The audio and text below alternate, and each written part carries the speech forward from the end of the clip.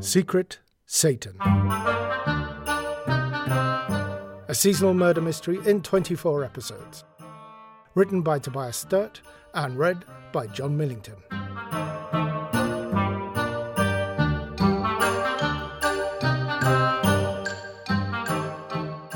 Chapter 23. Do you know what a glitter bomb is? It's a practical joke whereby a letter or a parcel is packed with glitter so that it explodes out when opened, covering everything, including the person opening it. It's often used as a trap for thieves and people opening and examining boxes and envelopes that don't belong to them, because it's essentially harmless but still surprising and, more to the point, intensely irritating.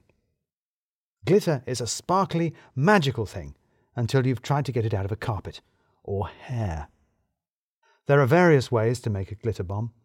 Real nerds often use actual small explosives or pneumatic systems to launch the glitter, but that's possibly over-engineered. One common way is to fill a balloon with glitter and then blow it up enough that it will fit into a box. Then you push a nail into one side of the box, taping the balloon to the other side so it's safely not touching the nail, and then you use considerably stronger tape to attach the balloon to the flap of the box that's directly above the nail. That way, when the flap is pulled open, it will pull the balloon with it away from its fixing, forcing it into the nail. There's a much simpler way to make one, though. One you can fit into a card, actually. You put the glitter in a little tissue paper package, then you wrap a paper hinge around it, sticking it to either side of the tissue envelope. Then you stick the hinge in a, Christmas card, or inside the opening flaps of a box of fancy tea from Selfridges, sticking one end of the hinge to one side of the card, and then closing the card to stick the other end to the other side. It's important to just glue the ends of the hinge to the card, because that means that when someone opens up the card, the hinge will snap up, pull taut, pulling the tissue paper apart and springing a great cloud of glitter everywhere. That was the design Lem used, for instance, although we didn't use glitter in it. I had been betting that Balls would be so unsettled by the hordes of Radus chasing him around the building the previous night that he would not return until it was actually light out and there were plenty of security actually on duty, which there were, largely because we had called them. After all, we had all arrived early that morning, so early that a rational observer might actually be suspicious, to discover that during the night someone had ransacked our workstations and thrown our belongings all over the place. We even suspected that some things had been, say it in a shocked voice, stolen. I mean, surely only someone with a security pass could have done it, right? Security would surely have known if someone had broken in. Alarms would have sounded. It had to be, even more shocked, if such a thing were possible, an inside job. Perhaps we ought to alert HR as well, don't you think? Since only our desks had been targeted, it felt like it was probably someone on the team, or who knew it. In fact, we might all have an idea who. Yes, the freelancer who worked here was recently let go, and yes, he was a bit erratic, that's true, but that's not who we were talking about. Ah, here's HR. They could tell we've already actually made complaints. It's our boss, you see, Richard Balls.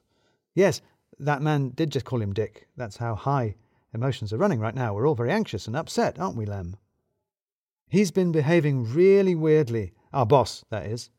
Strange mood swings, weird suspicions. We've been trying to humour him, Linus particularly, but he's been unsettling us all. Frightening, actually. Really paranoid stuff, accusing us all of terrible things. Did someone mention drug-induced psychosis? I mean, I don't know anything about that, but he's been very jittery, talkative, emotional, using the toilets a lot. Well, look, no one wants to cast aspersions. It's a very fraught time for us all, with yes, that awful business, just awful. And everyone deals with these things in their own way, but that's why it is a difficult time for everyone, and this doesn't make it any better. Honestly, if you were to ask us, honestly, we would say that we would want him to get help. Wouldn't we? Help. He needs... Oh, wait, is that him? Mr. Balls, can I have a word, please? What's up? What's up? Oh, the miss! Richard Balls looked like he slept in his clothes. His shave was patchy, and there was a little bit of toothpaste encrusted in the corner of his mouth. We'll get that cleaned away, squared away. Got to have neat workstations. I tell him, it's a sign of respect. Tidy desk, tidy mind.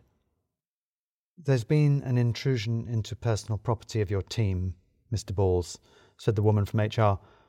Possibly even some property, she lowered her voice, misappropriated. I admired the way that even in such trying circumstances she managed not to use any actual plain language. I wouldn't have wanted to make a direct accusation to Balls in his state either. Well, that's very, very, very serious, said Balls, wild-eyed. That's a serious accusation that we shall have to take seriously. I wonder if we could take a look in your office, Mr. Balls, said Giuseppe from security. We need to check every area that might be affected. Yeah, of course, said Balls. Yeah, that makes sense. Just let me check some things. And he abruptly pushed past them and dashed into his office, slamming the door behind him. I'm mostly sorry that we never got to see the glitter bomb in action. Security and HR blocked his door, debating who exactly had the authority to enter the office of a manager of Balls's rank, so all we heard was the noise. It was a wonderful noise, though, a guttural howl, a noise of senseless despair, but with an edge of relief to it. A man who had finally found his paranoia founded, his panic justified, only to realize what that truly meant to him. It worked, at any rate. Lem's glitter bomb worked. All that wordless shout from inside, Giuseppe wrenched the door open, and we saw how splendidly it had worked. Richard Balls standing there, his face pancaked with white powder, a mist of it floating about him, the sour taste of cocaine on the air, his eyes and mouth wide, shocked, black, empty holes in the centre of it all. I'm not sure he was even capable in that moment of trying to explain what was going on, and when security took him by the elbows and walked him from the room, he went meekly with them. The rest of us were told to take the rest of the day off, to not come back, in fact, until after Christmas. HR evidently thought we all needed the break, not knowing that we had all just had the best Christmas present we could have wished for.